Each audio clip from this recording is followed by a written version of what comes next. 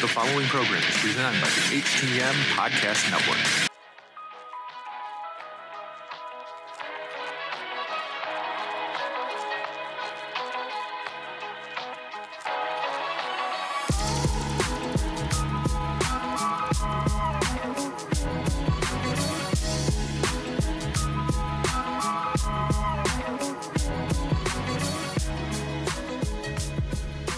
Welcome to the debut episode of HTM Tech, presented by the Hitting the Marks Podcast Network. We can be found on Facebook and Twitter by searching at the HTM Tech Pod. You can listen to the podcast on Podbean, iTunes, Google Podcasts, CastBox, and we show up in a lot of the other podcatchers out there as well. As always, I am Big Joe, and for this new show, I am not alone, folks. I do have a guest who I have worked with before. We'll get into that a little bit, but please welcome to the HTM podcast, Gunstar Hero. Welcome, sir. Thank you for having me, Big Joe. Good to be here. It's been a while, brother. We are not strangers to each other. We used to do the Joystick Justice League on YouTube. We did that for quite a while, and we kind of parted ways for a while, and then, strangely enough, we have kind of crossed paths against here, and we are going to talk about some technology. Yeah, I'd see it's a good fit. I've been talking a lot about that stuff on my other podcast, London Rising, so I won't be as conspiratorial here as I get into on the other podcast, but it definitely fits my themes and what my passions are. So yeah, it's good to we have a good agenda here. Yeah, absolutely. The other stuff too, conspiracy and whatnot, it's definitely going to probably happen. And already we're getting some social media feedback here. We'll silence that while we're recording here. But we'll definitely get, because there's obviously the stuff going on with China and whatnot. But we'll get into that in subsequent episodes here. But to kind of kick off the first topic of this new show here, Mike, with you here. You let the real name slip there, Joe. Yeah, it's okay. I can edit this all out later, or we can keep it in. We'll just maybe leak it in there once. So the Microsoft Surface event. This happened a little while ago. I think it's been a few weeks now, but I still wanted to kind of bring this up because they showed a lot of stuff here, and there's some really interesting stuff going on with the Surface line of products. Absolutely, and a few surprises that I didn't really see coming, especially near the end. Mm-hmm. I have to say I'm pretty impressed with what they've been able to pull off. I haven't been following Surface as much. I was paying attention to it a few years back when they first started unveiling the 2-in-1. Yep. And I thought it was a cool idea. I know my nephew actually had one, and he enjoyed it quite a bit. Yep. But the one thing I was never really that impressed with was the design. It's in its infancy, whereas I feel now with some of the stuff I see coming down, they've really solved a lot of those issues, mm-hmm. and are starting to feel more Apple-ish in their design in many ways. I don't think that is by accident, by any stretch of the imagination, as anybody who follows technology and has for as long as we have know that the two have constantly collaborated on a lot of things, but also that they compete directly against each other for a long time, and this is no exception because especially when it comes to the tablet kind of form factor, this is something that Apple has clearly been dominating in. I'd say so. And in terms of things I saw, again, like in terms of that's the one thing they did mention. Well, flow seemed to be a big buzzword during this whole conference, and I'm sure we'll get into that. But also the valuing of form and function, and you could see it, very, very clean lines, very good design, and that nice aluminum casing, which I thought was pretty damn sexy. Yep, I can almost hear Johnny Ive from Apple, well, no longer with the company, aluminium. It's definitely made of some very, very nice aluminium. And I got to say, for this presentation, right off the bat, for those who have followed Microsoft for a long time, when it comes to Windows and the Surface, the Xbox and whatnot, what I like about this presentation is that we've gone away from the Steve Ballmer days. Now, you're well aware of this, Mike, and listeners might be aware with all the memes and stuff out there. When this guy was running the company and doing these presentations, it was just absurd the way that this guy would be on stage. It made them look bad. The guy who was doing the presentation this time, Panos Panay, very cool, calm, and collected. A little kind of funky here and there with some funky ill-timed jokes and whatnot, but a lot calmer, and it comes off as classier than when Steve was kind of doing things there. His ramping up of the geeking out through the conference was I have to admit was kind of charming. Yeah. And especially about, I'd say 3/4 of it into, you could tell he's getting a little hyper, like the tech, the details were really starting to get to him, and it was fun to see his passion coming out. He seemed to be really genuinely excited about some of the stuff that's coming out, not just in like a corporate speak fashion. Mm-hmm. So what do you want to get into? Do you want to get into what we already know about in terms of like how the Surface is evolving, or do you want to get into like the big and one more thing that we saw at the end? Do you want to where do you want to go with this, Joe? Well, first of all, they did an update to just the regular Surface, the Surface laptop, which is interesting. They made it very much a point to kind of point this out, that pretty much especially every metal design laptop, when you close it up, around the screen has a rubber bumper to prevent causing damage to the screen and whatnot. They really made it a point to say, no, this doesn't have that. Now, my only kind of concern could be with that design is when you close that screen up to everything like that, there's no space there. So if you trap dirt or whatever, I would be scared of it causing some damage. So be curious to see how that kind of lasts over time. But they gave everything kind of a nice spec bump. The Surface Pro X is essentially just a Surface on steroids. That thing looks really impressive. Pretty beefy. Yeah. Very, very beefy. It just seems like it's overall versatile. I think it can take a beating to some extent. For sure. And it's just with all of this kind of stuff, we got the Surface earbuds, we got all kinds of stuff. They really want to get to every kind of form factor out there. That's clearly the whole point of this whole thing, is that they want something for everybody to use. Yeah, and getting back to that whole idea of flow that kept coming up throughout the conference, being in your flow, not breaking your flow. They really are trying to go for some kind of integrated design between not only devices, but between different systems, whether it's Windows, whether it's Xbox, and even little things like you mentioned, the earbuds. I thought it was really impressive when they did that real-time demonstration of how quickly translation works in real time. Yeah. So you can be speaking English and it'll automatically translate into one of 60 different languages as you're speaking. And then you have the new stylus pen where you can actually finally draw into Excel while you're doing all these different things. So multitasking has become a big focus for them, which I think is really cool. The only thing I'm wondering, though, is with this focus on flow and decreasing latency and being able to do more and more at once, what happens to our level of patience when this stuff doesn't go off, as planned? Like, what happens to our attention span in these regards? It's kind of like a dual-edged sword in that regard, but still, it's pretty impressive to see what cloud computing is going to bring to technology going forward. We're really starting to see it, and very much the multitasking. Again, mentioned getting in your flow. These devices kind of being like instruments that we use. They really push that kind of philosophy. Historically, when it comes to multitasking, humans are awful at multitasking. So it's going to be really curious to see, because after all kind of the main stuff here, they did this kind of Apple kind of one more thing. Actually, they had two more things. They have the Surface Neo, which is essentially basically an iPad mini, but it has two screens. And unlike a lot of other companies like Samsung and whatnot, we're doing two separate screens with a hinge in the middle, which I think design-wise is the right way to go, instead of being an actual screen that folds, because we know that was kind of a disaster for the Samsung people.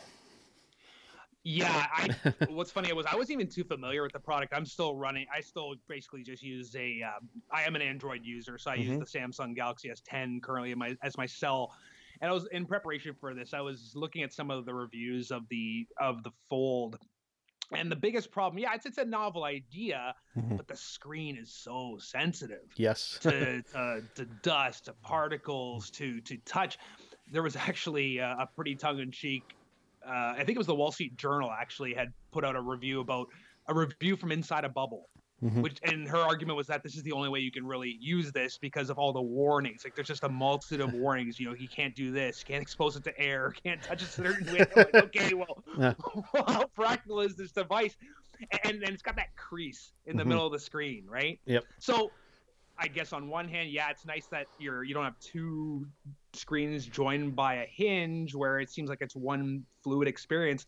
But I honestly, when he showed me the Duo, the screens were so nicely placed together. The design was so good. I didn't notice a difference at all. And back on the Samsung one too, actually the early units, they actually sent a bunch of early kind of models to reviewers and whatnot. And what was happening is that people were actually looking at the screen and it almost looked like it was a screen protector that they thought was on there.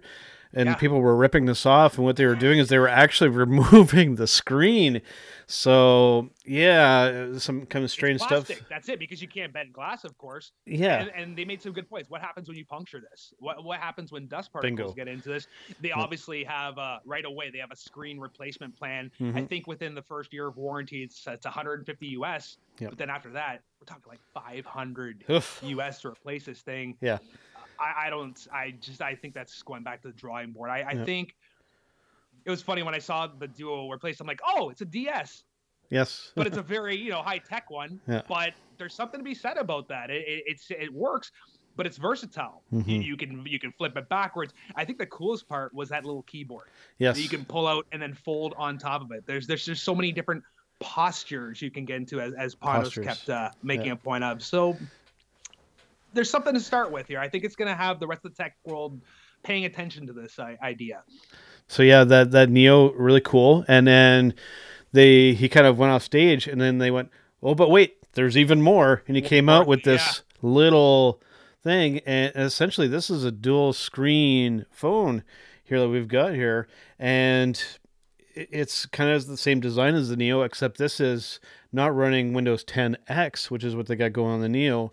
They're actually using Android on this, which I thought was very surprising that they didn't keep it consistent across both platforms there.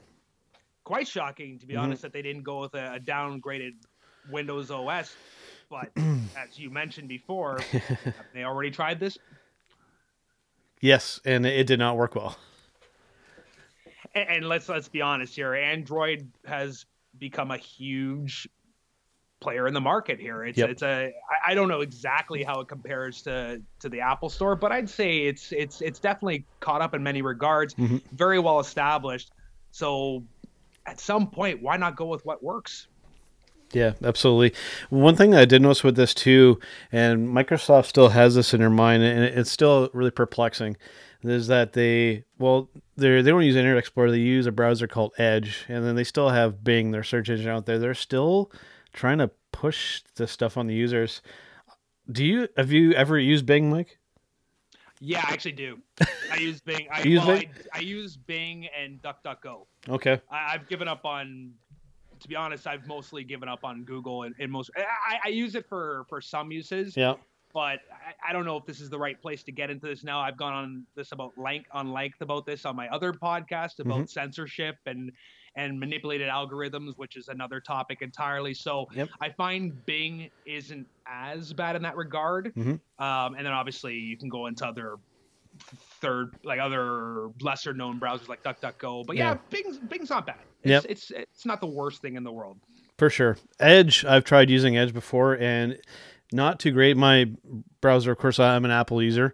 Mike's Windows and an Android user. I'm an Apple user, so I use Safari, and it really clips on really pretty good. And I can use kind of whatever search engine I want. Typically, I'll just search in the search bar, and I think that they have Google set by default, which is interesting given that Apple doesn't have the greatest relationship with Google. So, yeah. So you said you've had a chance to try Edge then? I have, when I was still using a PC for a little while, and it was pretty rough. In what sense? Just it just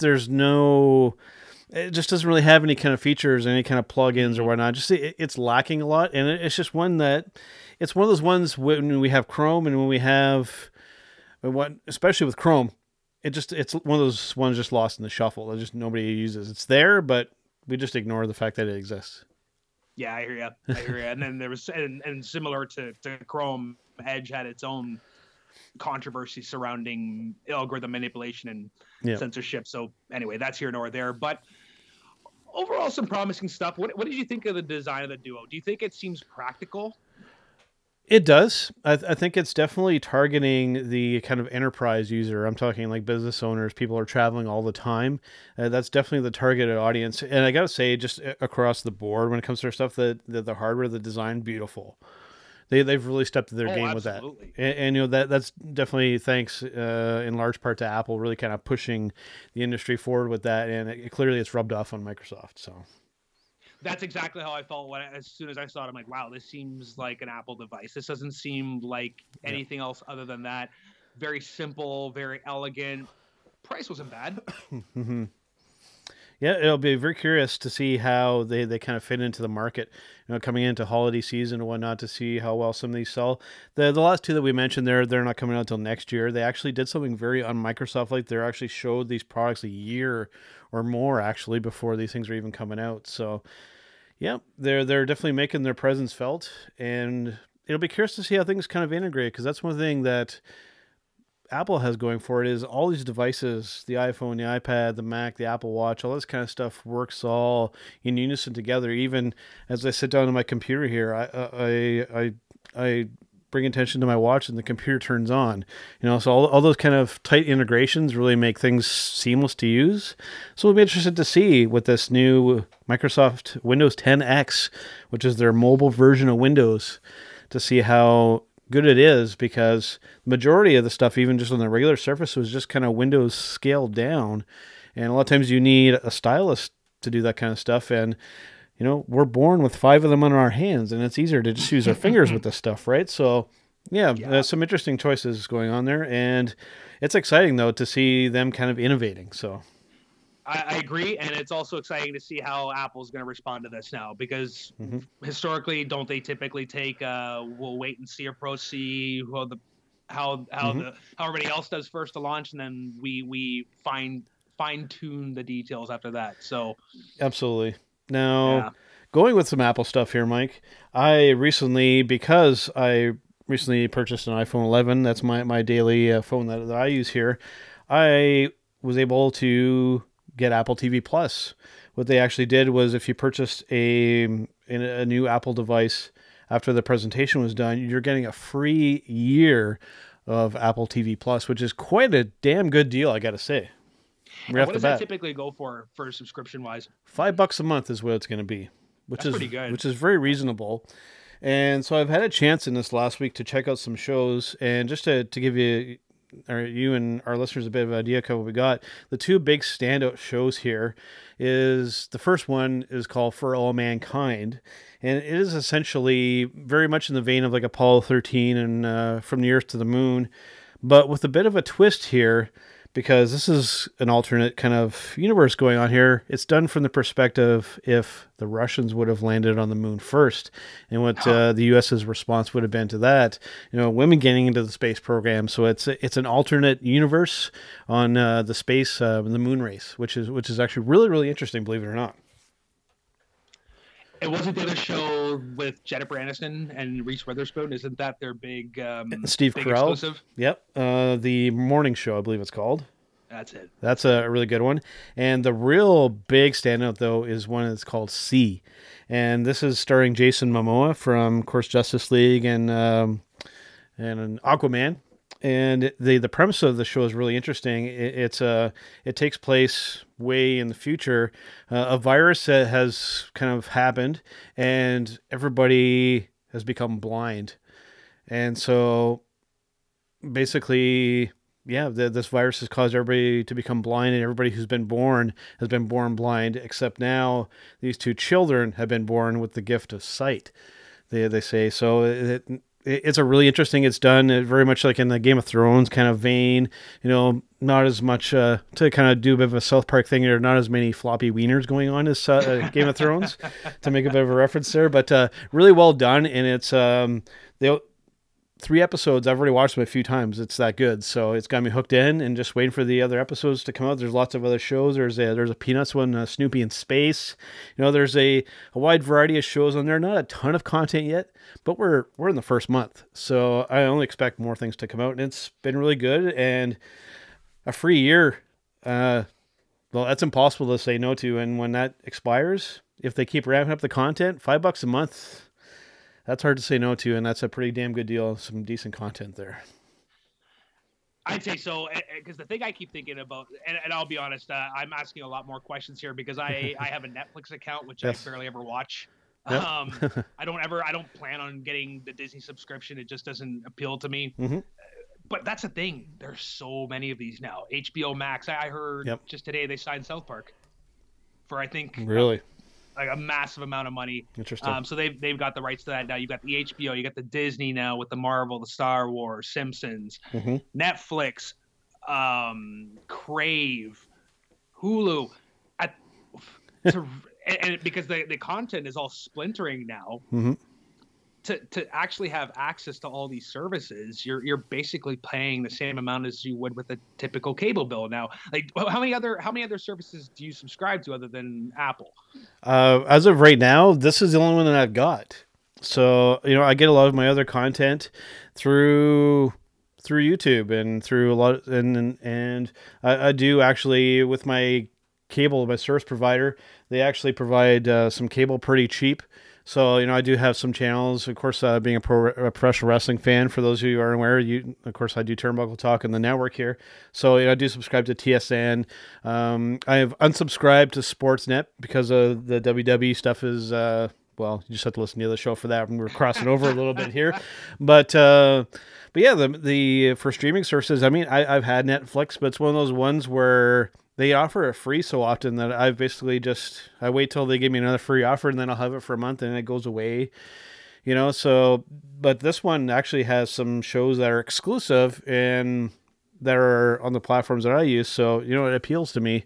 So I think that's something that they've got going for them, and keeping it exclusive, I think could maybe draw some people over. So, based on what you've seen so far, do you anticipate paying for the subscription after this first year runs out? I do. And, they've got some other interesting creators on deck. I mean, Coppola, Spielberg, they've got some powerhouses that are going to be making some content. That's just to name a couple. Guillermo del Toro is going to be doing something as well. So they've got some good people on deck that just haven't quite gotten there yet. But the promise of that and what they've got so far, it's really, really solid. I got to give them a good solid B+ to an A so far if I were to give it a grade rating.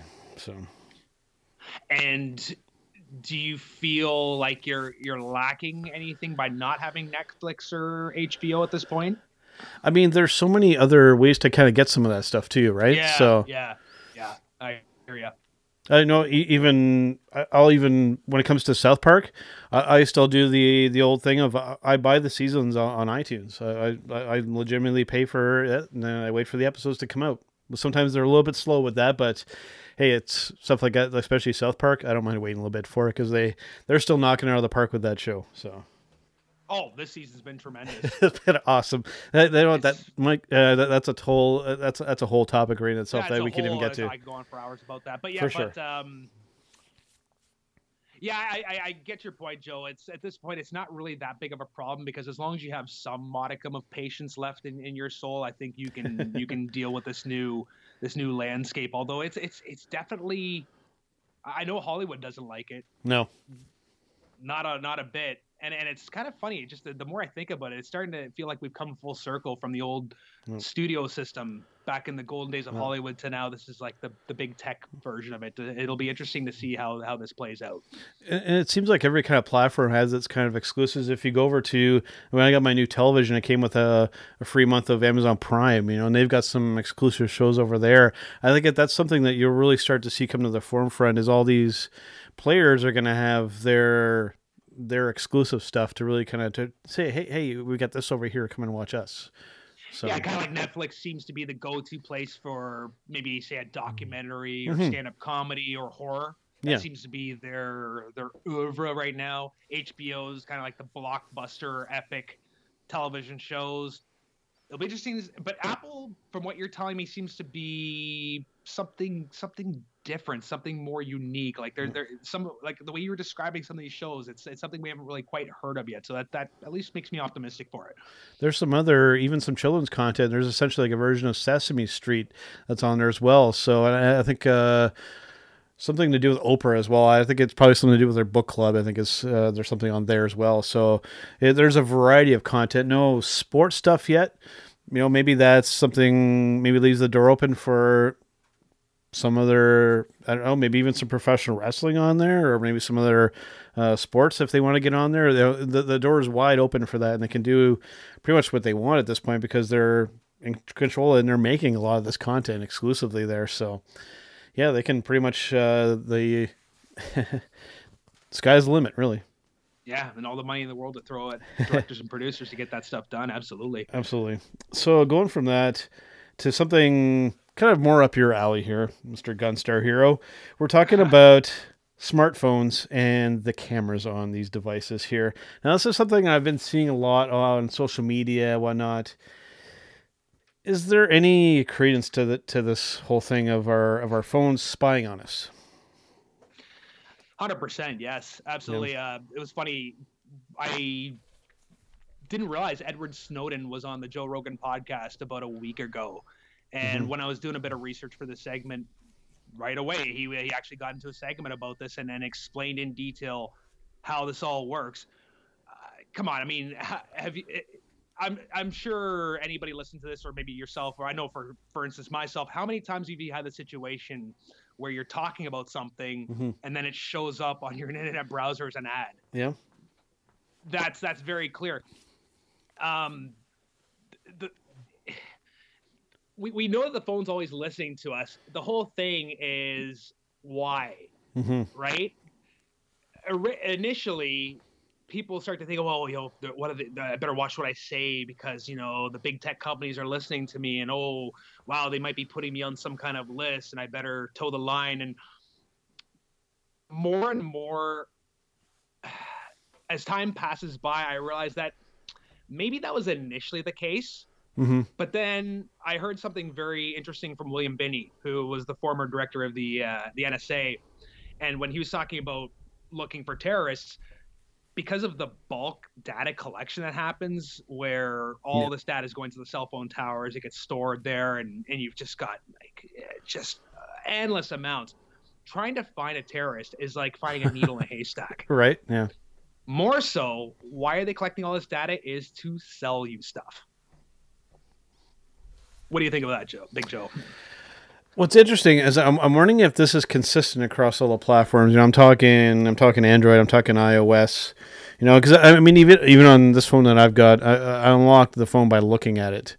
Now, when we watch the presentations for this kind of stuff, this particular feature, they call it Face ID. That's what it's called over on the Apple platform. I know that Android's got that version of it now with the Pixel and whatnot. But this is all supposedly done on device, and none of it gets shared out. It's supposedly all done just locally on, and we'll even do it when you're not connected to a network.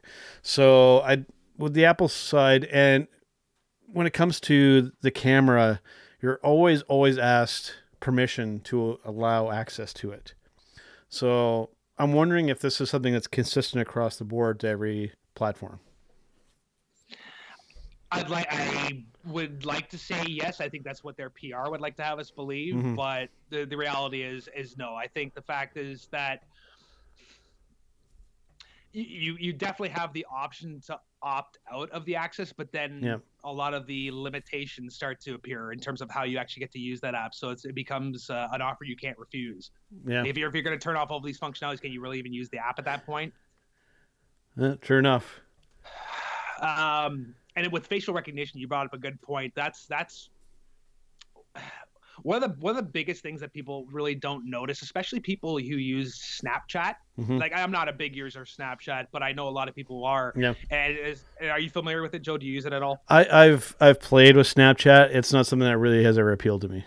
No, but what happens is when, for example, when you want to put one of those filters on your face that adds the bear ears or something like that, right? Yeah. It has to do a big biometric scan of your face. And what are you basically doing? You're just giving over your facial recognition data over to the system, and it's there. And it's funny when you think about what's going on in Hong Kong with the protests there right now against the Chinese government, and how the Hong Kong supporters are wearing masks, like whether it's the Guy Fawkes masks or whatever. It's because one big part of their protest is all these cameras that are being set up across China using facial recognition technology to put people in a database, and this is their way of avoiding that. And what's funny is that now you're starting to see this backlash towards facial recognition across the globe, I think kind of stemming from that. How nefarious is it? I don't know, Joe. When I hear Snowden talk about it, he says, well, neither Apple or Android's doing a really great job of protecting your data. We see that over and over again, whether it's the cell phone makers, whether it's the big tech companies like Facebook or Google playing very loosely with your privacy rights and your data. The way it was explained is that these cell phone towers, every time it pings your device, it's collecting everything about where you are, what you're doing at that moment, and it's all stored because governments may want to use that later. They may use for it now, but it's not to say they might not need it later. And they've already made legislation to protect themselves from punishment and be able to grab this stuff. This is all in the user agreements that you sign. Yeah. What do you think, Joe? Where do you think this is going? Why are they collecting all? Okay, obviously they want to sell us stuff, but yeah, what's interesting is the facial recognition again too. There was an app. I don't know if you used it or heard anything about it. Where basically, they had a bunch of other features that you could pay to add, but there was this one that came out. Honestly, I forget what it was called, but it would age you. It would make you look old. And I think even I posted a couple things about that and actually did one and deleted the app because supposedly there were some. I don't know if it was developed by a company over in Russia or somewhere, or whether it was in China, but I guess there was some nefarious kind of stuff going on there, and basically people were saying, no, delete this app because they're actually taking your information without your knowledge. So in this age of deepfakes, who knows what could happen when all of your, not only your data but your face is on the internet that's in databases that can be easily hacked into and obtained. Who knows what can be done with your imagery. And that's the thing, like that's the paranoid angle, but at the end of the day, Joe, the reality of this is, the more I'm starting to understand this, is the reason they need all this data is, yes, to predict your behavior. They want to be able to predict what you're going to buy before you buy it. Like there was an article with McDonald's basically getting into this whole game. They want to predict what you're going to eat before you actually eat it. Yep. But then there's also, I'd say, a larger scale implication of this in terms of where AI is headed. And especially, I've talked about this before about transhumanism and the whole idea of like technocrat who, and this is their religion. These aren't my words, but the whole idea of merging with the AI, which Elon Musk has talked about at length, and Ray Kurzweil. So, and is it okay if I get into this for a second? Oh yeah, absolutely. I want to get a different approach on this. Absolutely.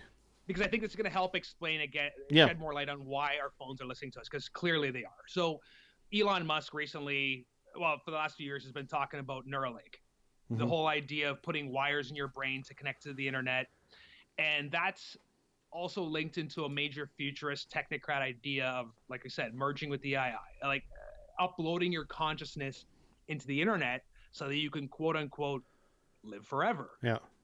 So when you have every conversation you're having that's being recorded by your phone, every keystroke of data that's being collected, and down to now your actual face, you can, at some point, you can create a pretty convincing alternate Big Joe on the internet that one day we're all going to die, right? We're all going to pass on. Yep.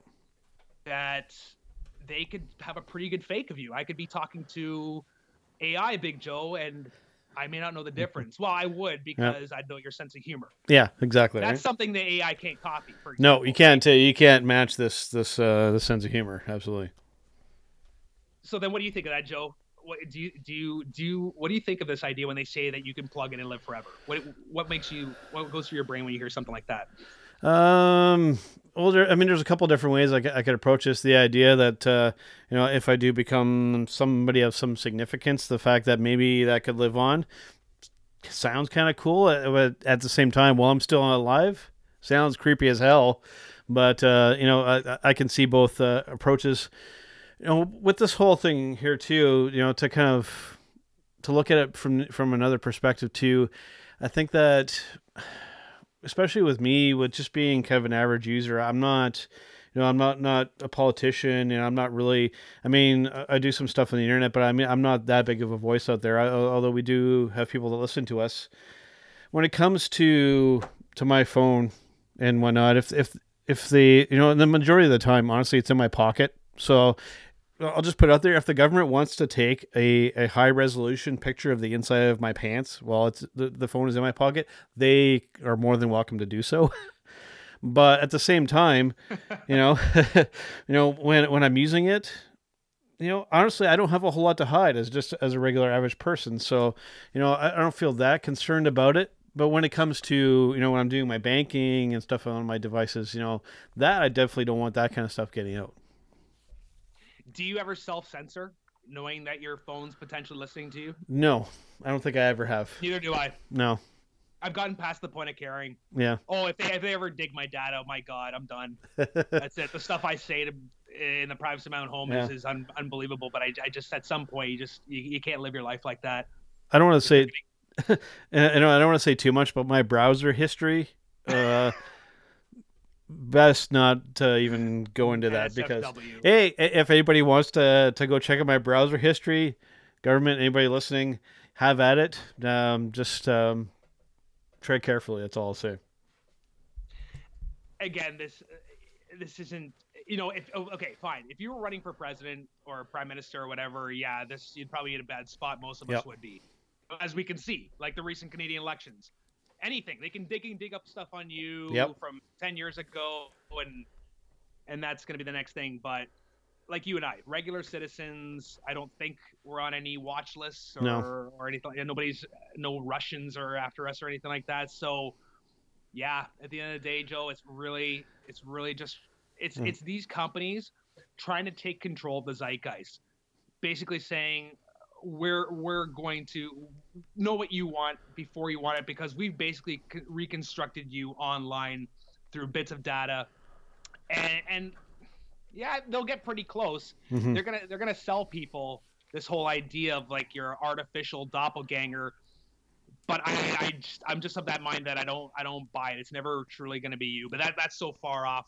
At the end of the day, it's really with your phone. Snowden made a really good point. Yep. Why are we not having like a one button that we can press that can just turn off all these permissions? That we can just go back to having a quote unquote dumb phone or a drug dealer phone, right? Where it's not sending all of your data out. But of course, data is currency, Joe. And that is very Apple true. And Google are just not going to let that happen. Yeah. Otherwise, they're at a bit. That's the whole point of having this infrastructure in the first place.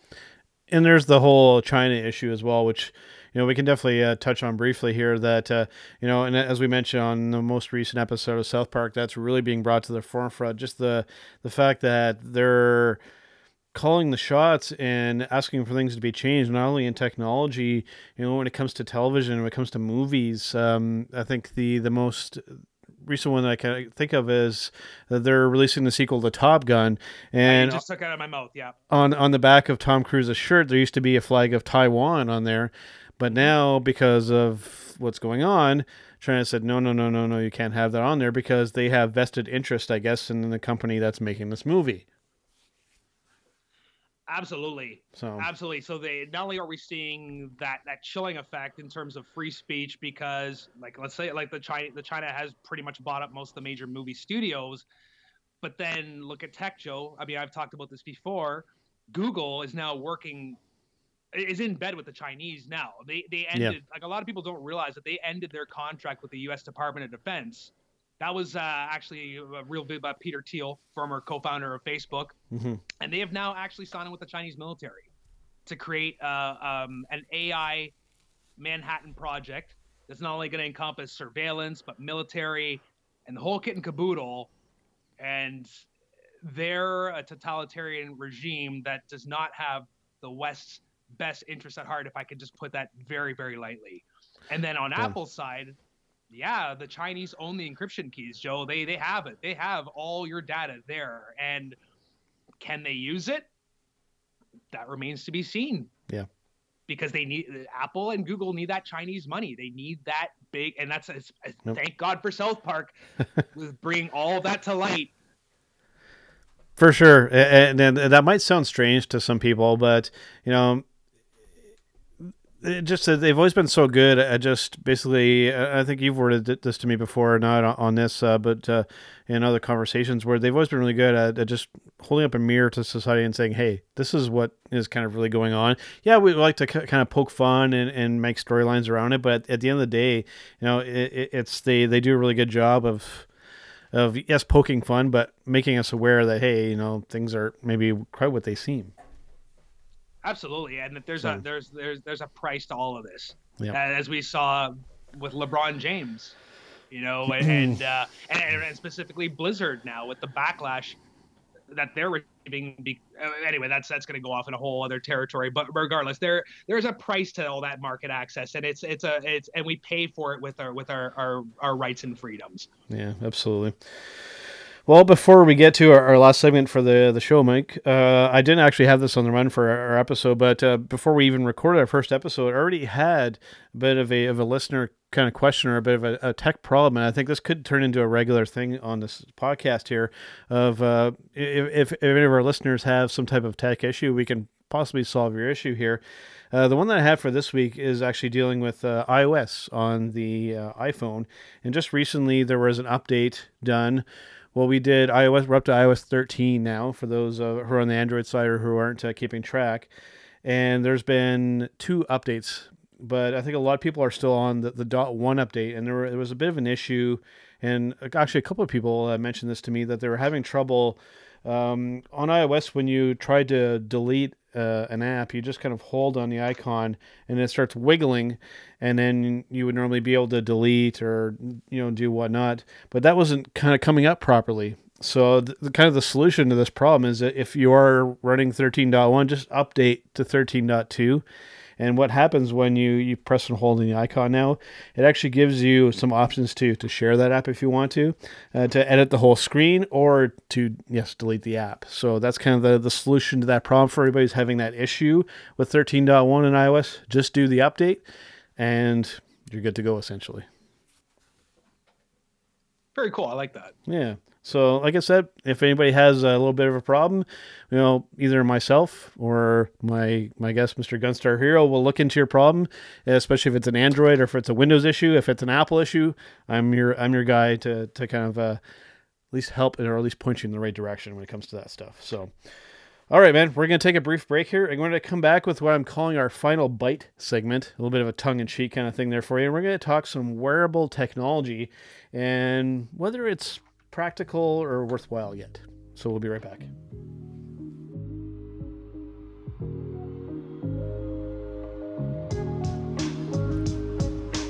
This is Big Joe from Turnbuckle Talk here, and you're listening to HTM Tech right here on the HTM Podcast Network. All right, guys, Big Joe and Gunstar Hero back here on HTM Tech. It's been an interesting episode so far, man. As I mentioned at the top of the show, we aren't strangers to each other. We used to do a gaming YouTube channel, and the gaming stuff will likely be coming up on this show as well, because gaming is part of technology. The two go hand in hand. So we'll definitely be touching on some of that stuff, especially soon. We're getting into another console generation, so we'll be touching on that stuff with the PS5 and all that. Oh yeah, holiday 2020 is going to be massive. I Yeah. mean, I'm really excited about the PS5. Yeah. I want to see what Microsoft is going to do and how that's going to integrate into all these new devices they're doing. Nintendo is on a roll, a huge one right now. Yep. You've got Google Stadia in the mix. So yeah, we've got lots to talk about in a future episode for sure. Absolutely. So we're gonna call this last bit. We're gonna call it our final bite segment here, and what we're gonna talk about this week is wearable technology and whether it's practical or worthwhile yet. And where this topic kind of came from was recently, actually, Google has purchased Fitbit to the tune of, I believe, $2 billion ish. 2.1 to be exact. Yeah, that's a huge thing. This is clearly them wanting to get into the smartwatch market, because up to this point, when it comes to, we're not just going to be talking about smartwatches, but with the smartwatch, of course, I'm wearing it right now. The Apple Watch has clearly been the dominator when it comes to that form factor.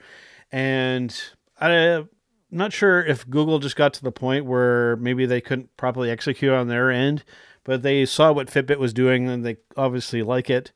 And they went, we're just going to buy you. And that's what they've done. So I'll be very curious to see if they keep that branding or if they just put their own thing on it. That's what I'll be kind of watching. I think it'd be wise to keep some of that branding. Okay, here's the thing. Apple Watch has got about 50% of the market right now. Yeah. It's about a $28 billion market share. Fitbit's been plunging in the markets. Now, Fitbit, I'd say, is the name typically people think of when it comes to counting steps, fitness trackers, sleep. It's definitely a great brand. Yeah. But it's seen some downfalls in the market. I think it had been valued at 20 billion, it dropped to 10. Now is at around 2 billion by the time that Google bought them out. So it was definitely time to snatch them out. Android, Wear OS? Android Wear, yep. Yeah, they've been kind of struggling to get a foothold. Yeah, it's Apple, right? Like my nephew has an Apple Watch. Yep. You know, I'm looking at yours right now. It's just like any Apple product. It's simple, it's intuitive, it's sleek, it's well built. Yep.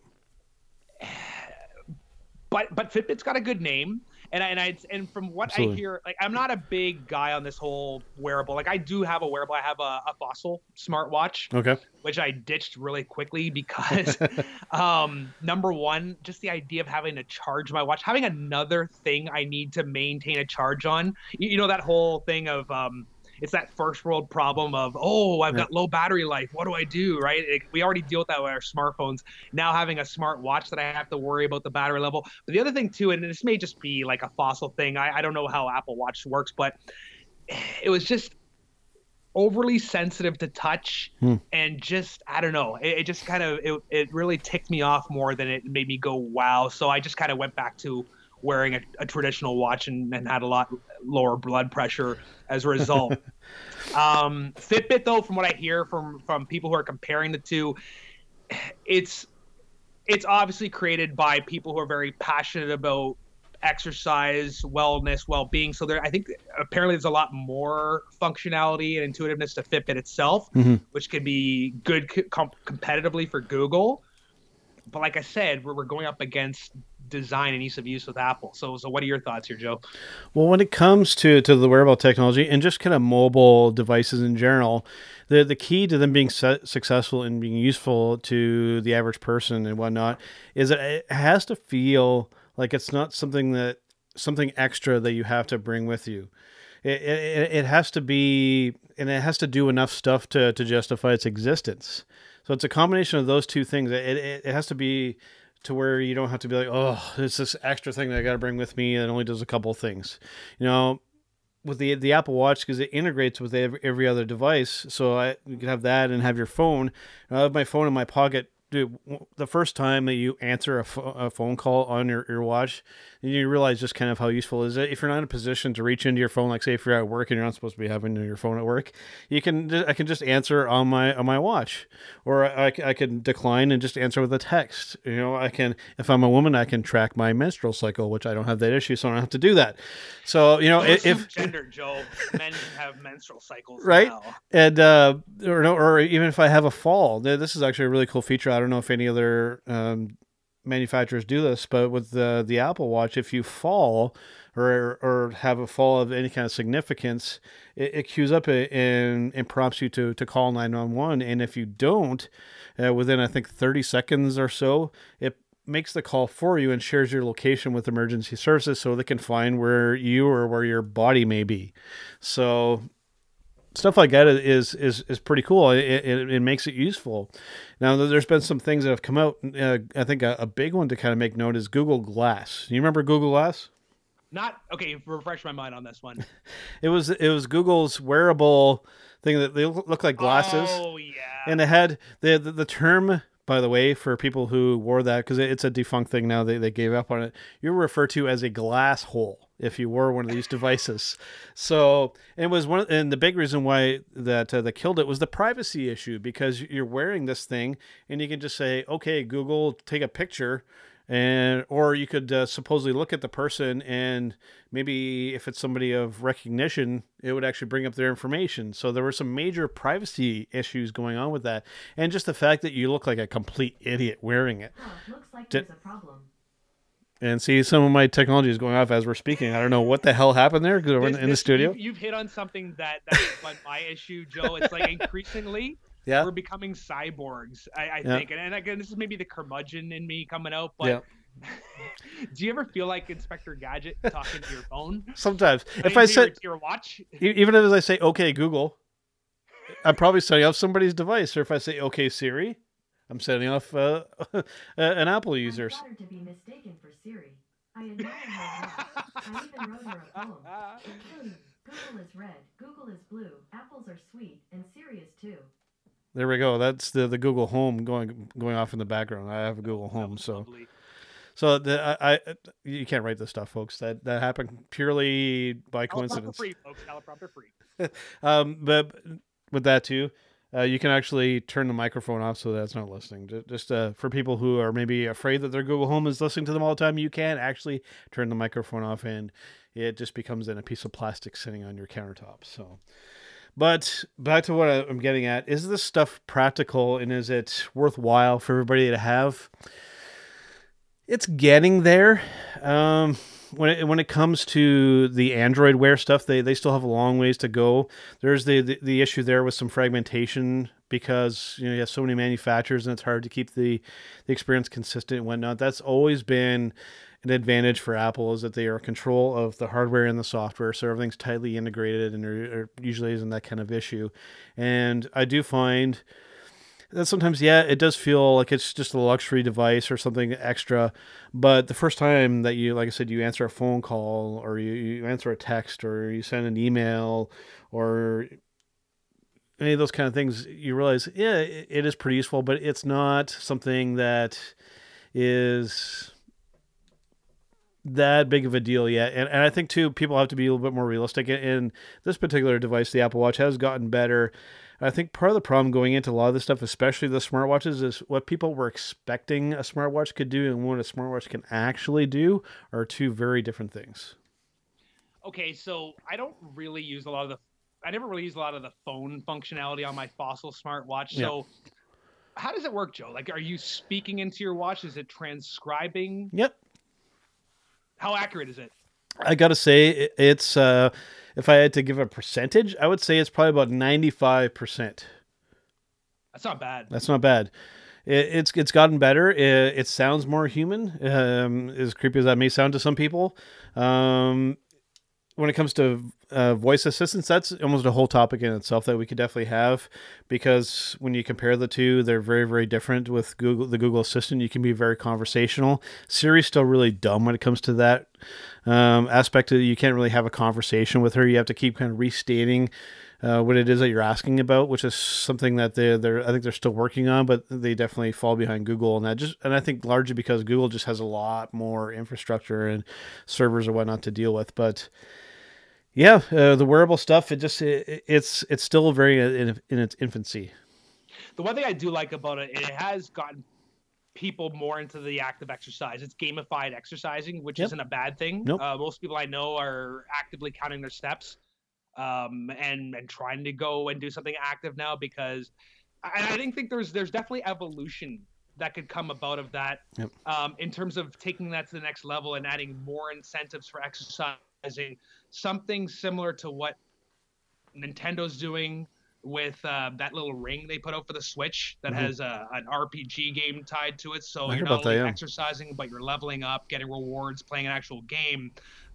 Maybe that is what needs to happen now. We need to see more apps designed with that in mind to kind of gamify that, to get the dullness out of exercising, to make it more fun. Is there anything like that now, or is that... Well, when it comes to full-on apps on a wearable device, they're still pretty, not simplified, maybe is the term I'm looking for, but they're not that robust yet. Like there aren't games on smartwatches, just because I think because the user experience wouldn't be all that good. I think if we can get to the point where it's incorporating maybe some augmented reality, or maybe like if they can project something off of the actual device, then maybe you'd have something. But I mean, trying to do a game on a touchscreen this small, the experience would be horrible. So I think that's why they haven't done that yet. So then I guess it goes back to my question I wanted to ask you. Do you think we need these? When it comes to the need factor, I would say we're not at that point yet. It's still a little bit of a luxury item. But yeah, that's a tough question. Maybe it could be something outside of the smartwatch. That could be something that we end up feeling that we need. But that's a great question. I don't think I can really give that clear of an answer to. That's something I'm really going to have to think about. I'd like to hear the audience's thoughts on that one. To argue for or against, like what makes this...